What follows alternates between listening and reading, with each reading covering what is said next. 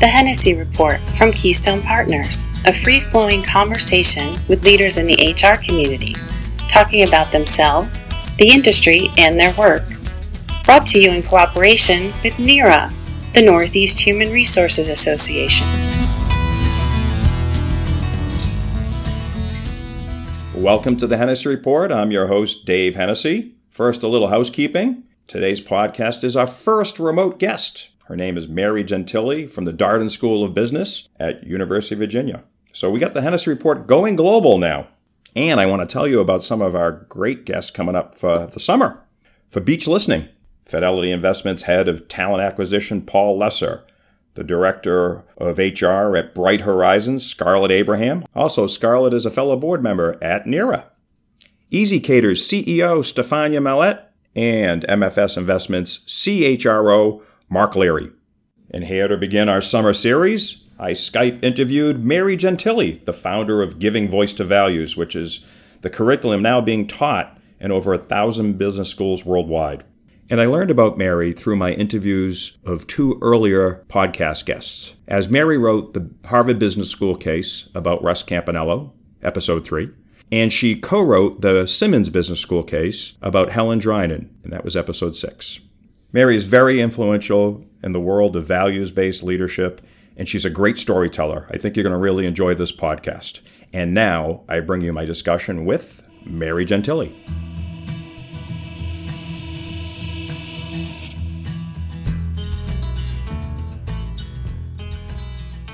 Well, welcome to the podcast, Mary. Thank you, Dave. I first learned about you and your work at an earlier podcast, two earlier podcasts. I interviewed Russ Campanello. Oh, yes. And I interviewed Helen Drynan. I think you might remember both of those people. Absolutely. You wrote, I think they were both Harvard Business School cases at the time. Well, actually, I wrote the Harvard Business School case about Russ, and Helen, I co-authored a case that actually we did through Simmons School of Management. Yes. So, yeah. That's right, where Helen is president and just had her big leadership conference.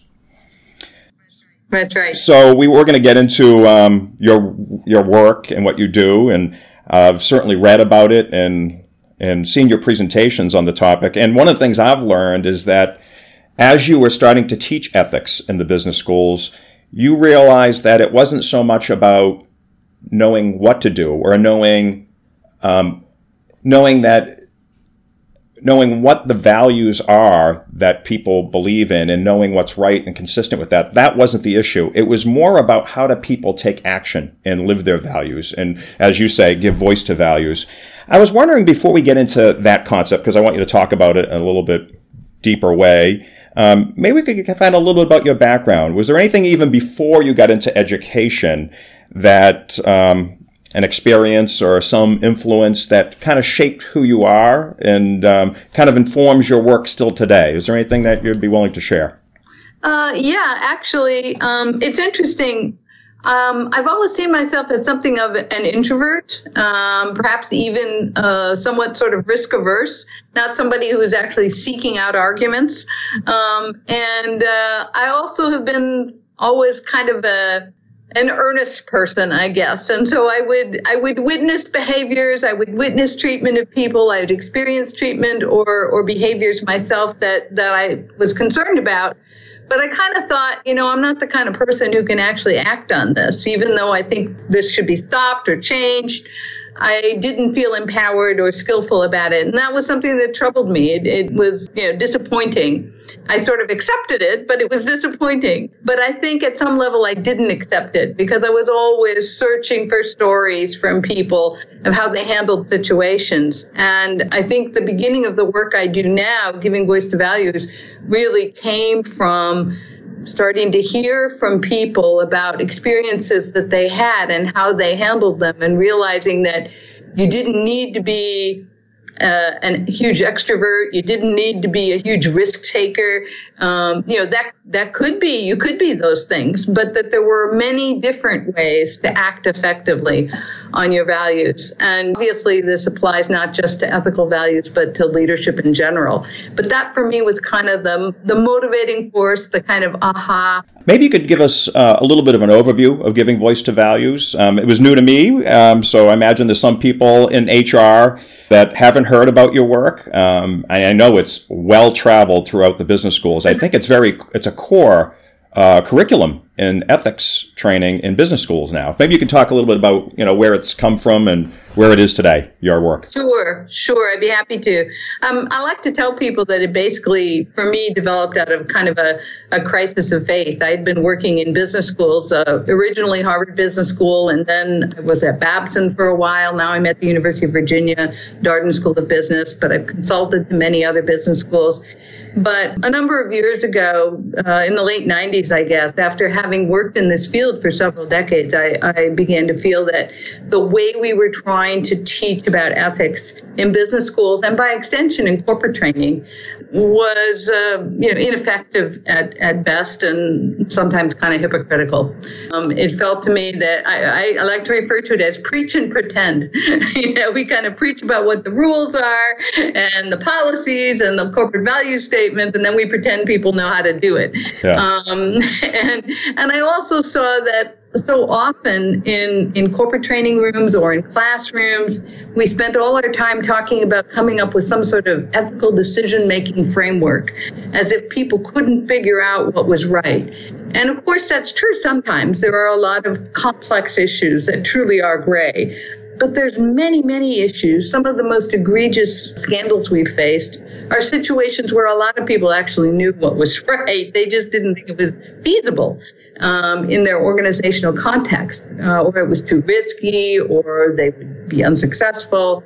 And so I started realizing that we were treating it as if it was entirely a cognitive issue, an intellectual issue of understanding, when a lot of it was more of a behavioral issue of how do we act effectively. And I just decided, let's create a new pedagogy, a new curriculum approach. It's what I call the Giving Voice to Values thought experiment, where we present scenarios to people, but rather than asking them what's right, they're post-decision making. The protagonist in the scenario has already decided what they think is right. And the question becomes, if you were that person and you thought what they thought, how could they get it done effectively?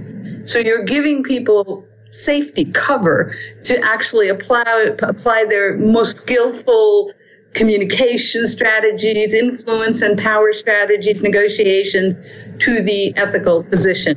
I do this because I find that if you ask people, what would you do in a scenario, you get three kinds of answers, and none of them are that helpful.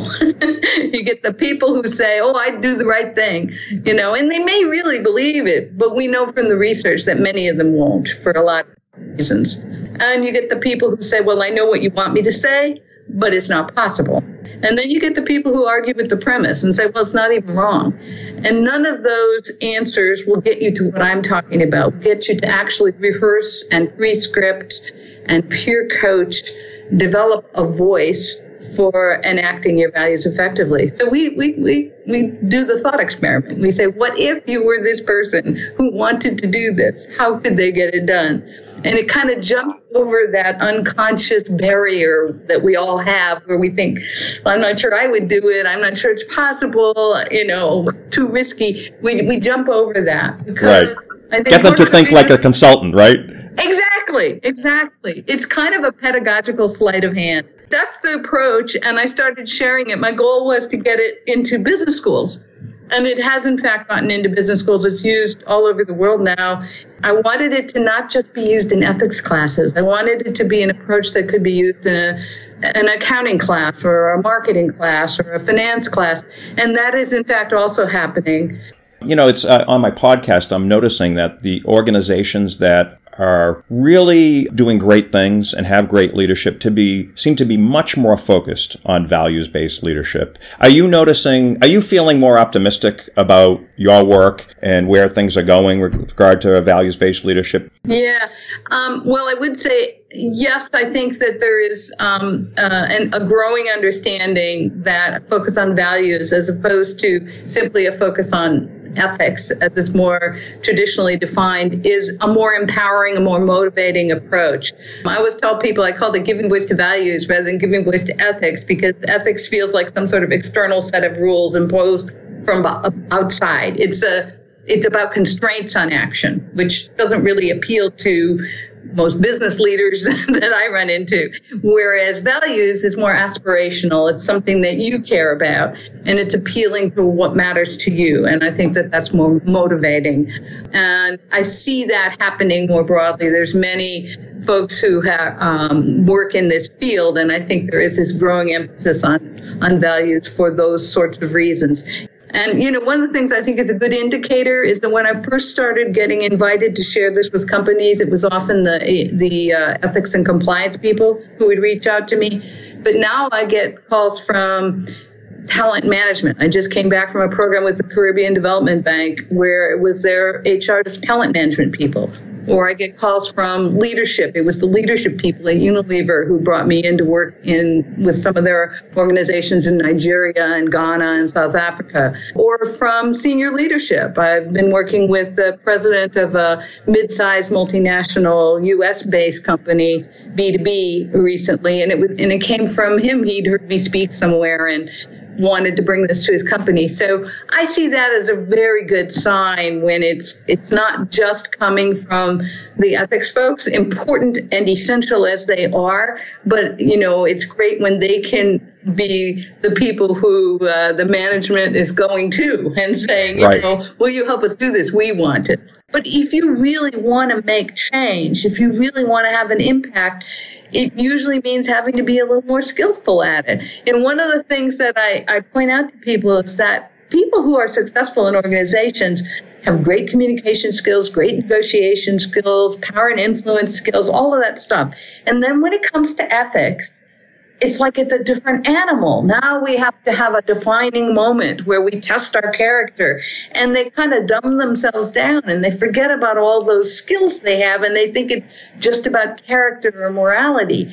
And, what I think is that if you can actually be playing to those strengths that you have, it becomes less of this kind of Herculean moral risk that you're taking, and you're just acting as you normally act to influence behavior, to make change, to learn, and to help others learn. And part of that means being willing to understand that some of these issues it's not a matter of a one-off conversation where you're going to transform an organization. It means having to have a plan, an incremental plan often, building a set of allies, the same way you would try and make any other systemic change in an organization.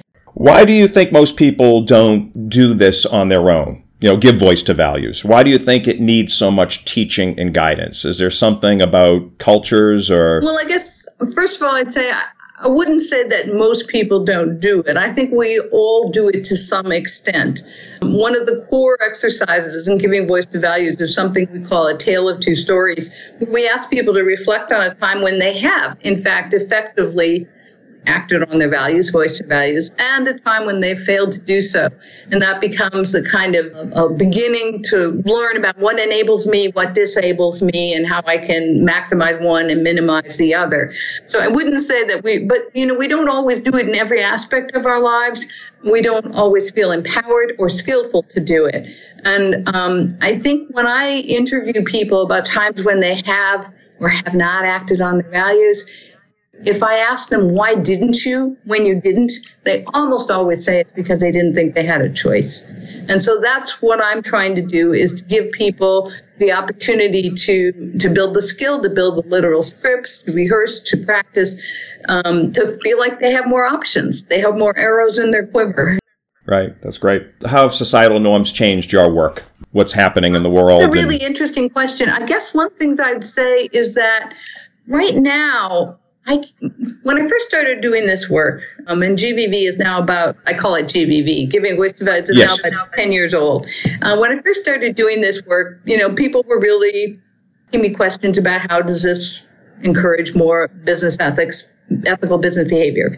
Then for a while there, it seemed like I couldn't give any sort of presentation or training without people asking, well, could this work with my children? Could this work with young people in high school or secondary or elementary school?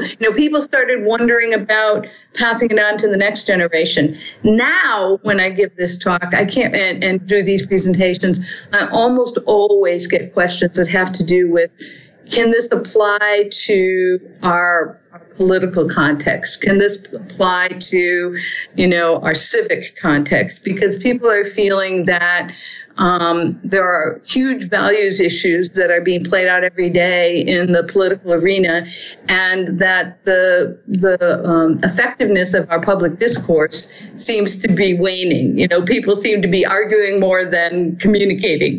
This podcast is for HR. It's an HR podcast, and we have a lot of people listening that might be trying to make their organization more of a values-based leadership organization. How can they influence others inside their organization? We have kind of a protocol, a set of questions that we encourage people to think through when they're trying to figure out how to act on their own values, how to voice their own values effectively. And one of the questions is always kind of confuses people at first, but it's where I ask them to think about what's at stake or what's at risk for for all of the affected parties, including the person or persons that you want to influence. And often people will think I'm asking that question because I want them to do a stakeholder analysis and decide what's right. And that's not what I'm doing. I mean, giving voice to values starts with this post-decision making premise where we're starting from the fact that you've done some thinking and you have this values-based position. But by looking at what's at risk for the individuals that you would like to influence, a couple things happen. Number one, you test your own thinking. So, if you are acting on a bias, it may become more relevant or more evident.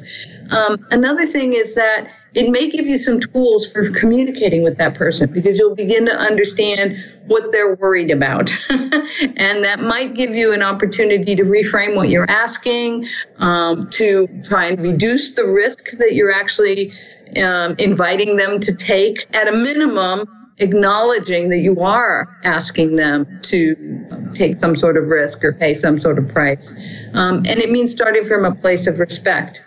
I've found that especially when I go globally, it's just so important to not take the stance that I am here, I have my values and I'm giving them to you. It's more that I know you have values and I know that they're not always easy to act on. So trying to find the part in that person that you actually can connect with and play to that. It may be that there's a lot of their behaviors that you cannot connect with or that you feel are opportunistic or even unethical. But if you can find that place where you're connecting to the common piece, that's what I find is most useful. It becomes especially evident when I work globally, because people will often say, oh, well, the values are different here. And, I've looked at the research and of course, and I've traveled the world, and I know that behaviors and contexts do differ. And you have to acknowledge the reality of the context. You can't pretend that everything's easy or the same. But if you do start from that place of respect, what you can do is understand from the research that there do tend to be a number of values that are pretty much commonly shared across cultures, across people. The thing is, it's a really short list. And so one of the things I talk to people is when I'm trying to communicate with you about something like that, I need to appeal to a value that I know we share rather than presenting it within the context of what I care about. And that can be scary because it means I need to go to the place not of giving up my values, but of really trying to understand where you're coming from. Sure. Can you give an inspired example of giving voice to value in action, maybe inside an organization that you've really seen it make an incredible difference? Or a group of people? I had a really interesting experience when I was in Nigeria working with Unilever. And this was, again, as I said, it was their leadership people who invited me in. And it was, and they did an interesting thing. The leadership and the learning and leadership group within the company sort of put out a call and said, we want to experiment with this approach, giving voice to values, who'd like to put up their hand and be the pilot site. And interestingly, it was the head of the Nigeria operations who raised his hand, a really impressive guy. And so I went to Lagos and spent a week or so sort of gathering stories and trying to understand the context. And then the original idea, which later changed, was that I was going to go back a few months later. We were going to they had identified a group of change champions, they called them, who I was going to train them, and then they were going to cascade the approach throughout the organization. And we had a series of online interactive modules that they completed first, 6 modules, and then I came and was going to spend a couple days with them. And the idea was I would spend a couple days with these change champions who were kind of high potential middle managers. And then I'd spend maybe an hour or an hour and a half with the senior leadership team, just to socialize them to the idea, not to really do a training.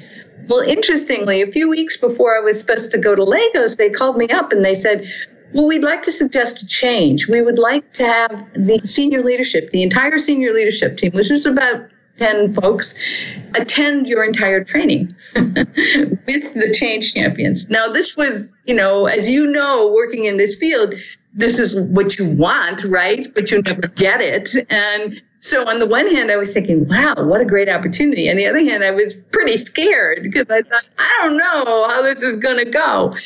And what was inspiring to me is what actually happened. And the senior leadership and this 35 hand-selected high potential middle managers spent the day and a half with me. And, we did the introduction to GVV and all of that. But then when we got to the classic giving voice to value scenarios, the post-decision-making scenarios, which we had customized to be relevant to Nigeria and Unilever, we did something different. We put all the middle managers at their own tables, and we said, do the regular GVV exercise. Figure out, here's an ethical challenge. Figure out how you're going to raise it effectively or act on it effectively. But then we put the senior leaders at their own table separately, talking to each other. And we said, your task is to talk about how could one of these middle managers bring this issue to you in a way that would make it easier for you to respond appropriately. So they weren't being asked, it's different. It's like, how can you hear it?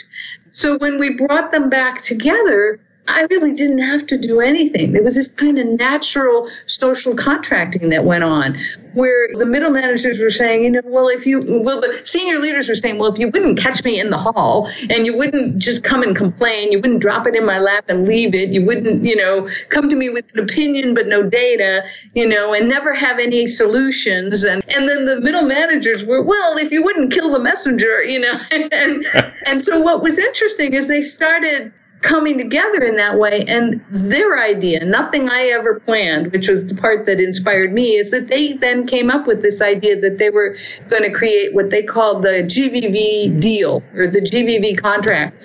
And it was a set of maybe 3 or 4 behaviors that senior leaders committed to and 3 or 4 behaviors that the rest of the management agreed to, saying, if you will agree to do this, I will agree to do that. And they did a sort of town meeting and they signed the contract. And it was like really sort of establishing some new norms about what was appropriate to raise and how to raise. How to do it, right. So it wasn't just speak up culture stuff. And it wasn't just reporting. It was actually, I'm a middle manager. I'm going to come and problem solve with you. I own this too. We all own this company and this enterprise. So that was to me very encouraging.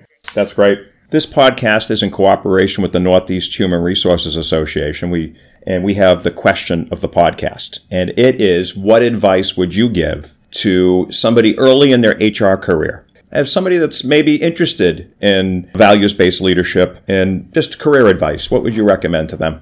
I think one of the most powerful things for me is learning from other people about how they communicate about difficult challenges. And so giving voice to values is based on the power of stories. And so I think one of the most useful things to do anywhere in your career, but especially early in your career, is to ask people and listen to their stories. And in particular, to listen to their stories and ask for their stories of times when they have been effective. and not just to get them to tell the story and then this happened, but to really explain, to ask them the questions about, well, what were you concerned about? How did you neutralize that resistance? How did you appeal to that interest? How did you reframe your challenge? I think collecting stories, because what you're doing then is A, you're learning techniques for yourself. B, you're reinforcing your own belief that it is possible to act on these issues. And C, you're building relationships with these people where, one of the things that I think happens with GVV and with the storytelling in GVV is that it can sometimes be a sort of stealth training, because simply asking people to reflect on times when they have been effective and how they were effective becomes an opportunity for them to begin to play to that strength, because one of the things we know is that people will generalize more easily from negative experience than from positive. And so what you want to do is give them the opportunity to experience and re-experience and hopefully begin to generalize from their own positive past. Great advice.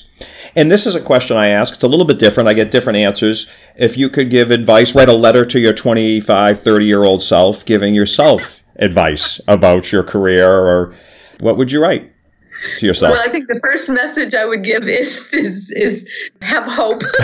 Don't give up hope. Because when I was 25 or 30, I was not feeling like I could find the path yet, assume nothing. I mean, I never would have guessed that I would be doing what I'm doing now. At that age, I was doing a doctorate in literature and film. And in fact, I never would have created Giving Voice to Values if I hadn't done that, because it was an education in narrative. How the way I look at the same set of facts that you might look at, and we can create entirely different narratives about what's possible. And understanding that, and understanding the power of narrative, and also understanding how you can reframe stories is what GVV is all about. It's about helping people who all have the same experience begin to think it might be possible to do something that most people say, oh, you can't do that here. So, learn what you can and have faith. Are there misconceptions about giving voice to values that you want to share? Yes.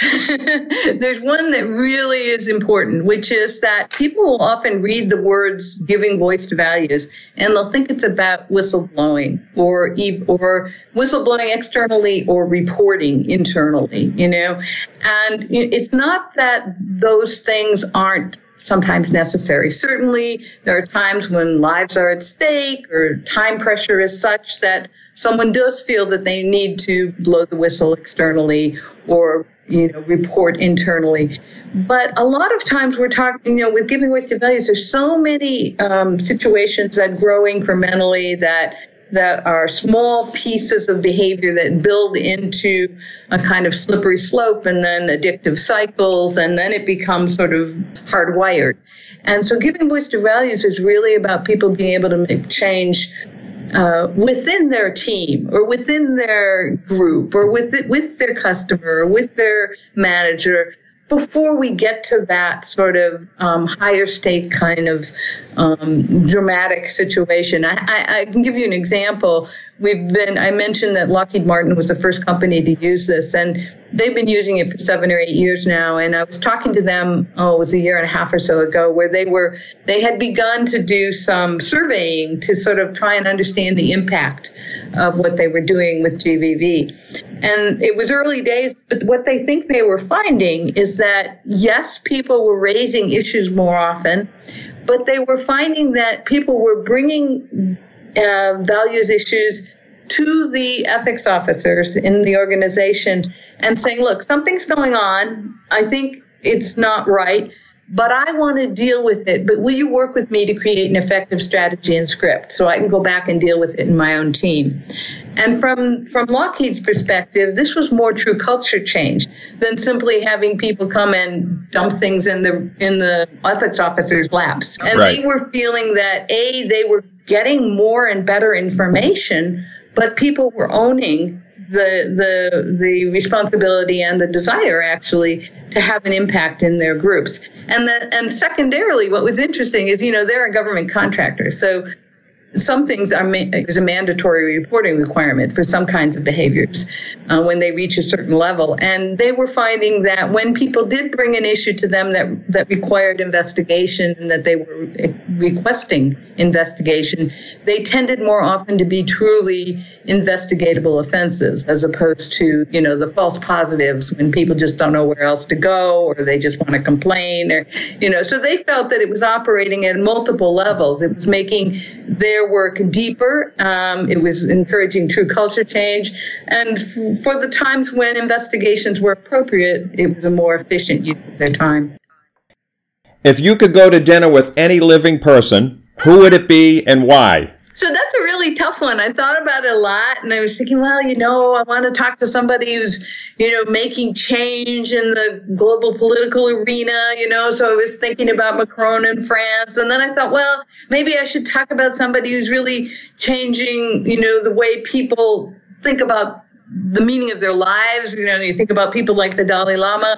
But who I really ended up wanting to talk to was Philip Pullman. He's a British author of a series of novels called His Dark Materials. It's been made into successful theater, and there's been a movie, but it's a trilogy of books, and he's actually working on a sequel trilogy now. It's actually considered young adult books, sort of along the lines of Harry Potter, but it's much more, I find it much deeper in the sense of understanding human behavior. And in particular, the thing that fascinates me is that his main characters have this truly internalized sense of responsibility. And it's exhausting to read these books because what these characters have to go through. But I think it's inspiring, So I would want to talk to Philip Pullman about that. I actually read a review and a bio of him. I think it was in the New Yorker, and they were asking him some question about life, and he said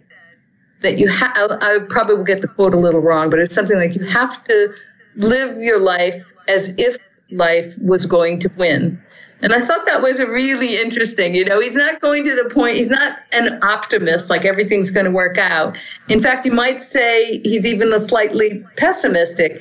But the fact is that life is about how you live it rather than what actually is the outcome. And I found that really compelling. So, Philip Pullman. That's a good one. I think I got this answer, but I'm going to ask you anyway. What gives you energy? We certainly have got a lot of answers about that already, but maybe about topics we haven't talked about. What gives you energy?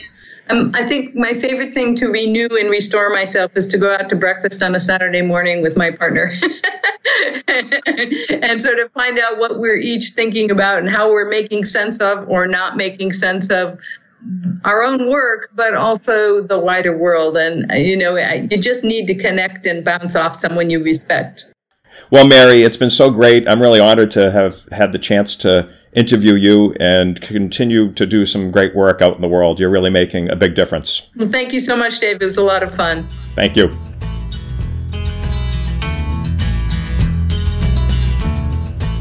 Thank you for listening to the Hennessy Report from Keystone Partners. Be sure to subscribe to listen to all of our conversations with leaders in HR. Go to KeystonePartners.com and click on the podcast button.